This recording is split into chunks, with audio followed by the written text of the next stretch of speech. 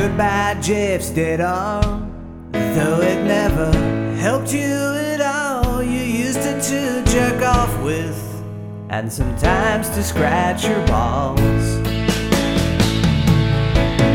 And it's gross and green, stuck in a sling like a dangling tree limb, never moving or waving at the neighbor's kids.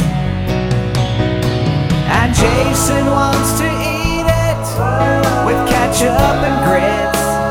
Should have cut it off long ago, 'cause it's useless as shit.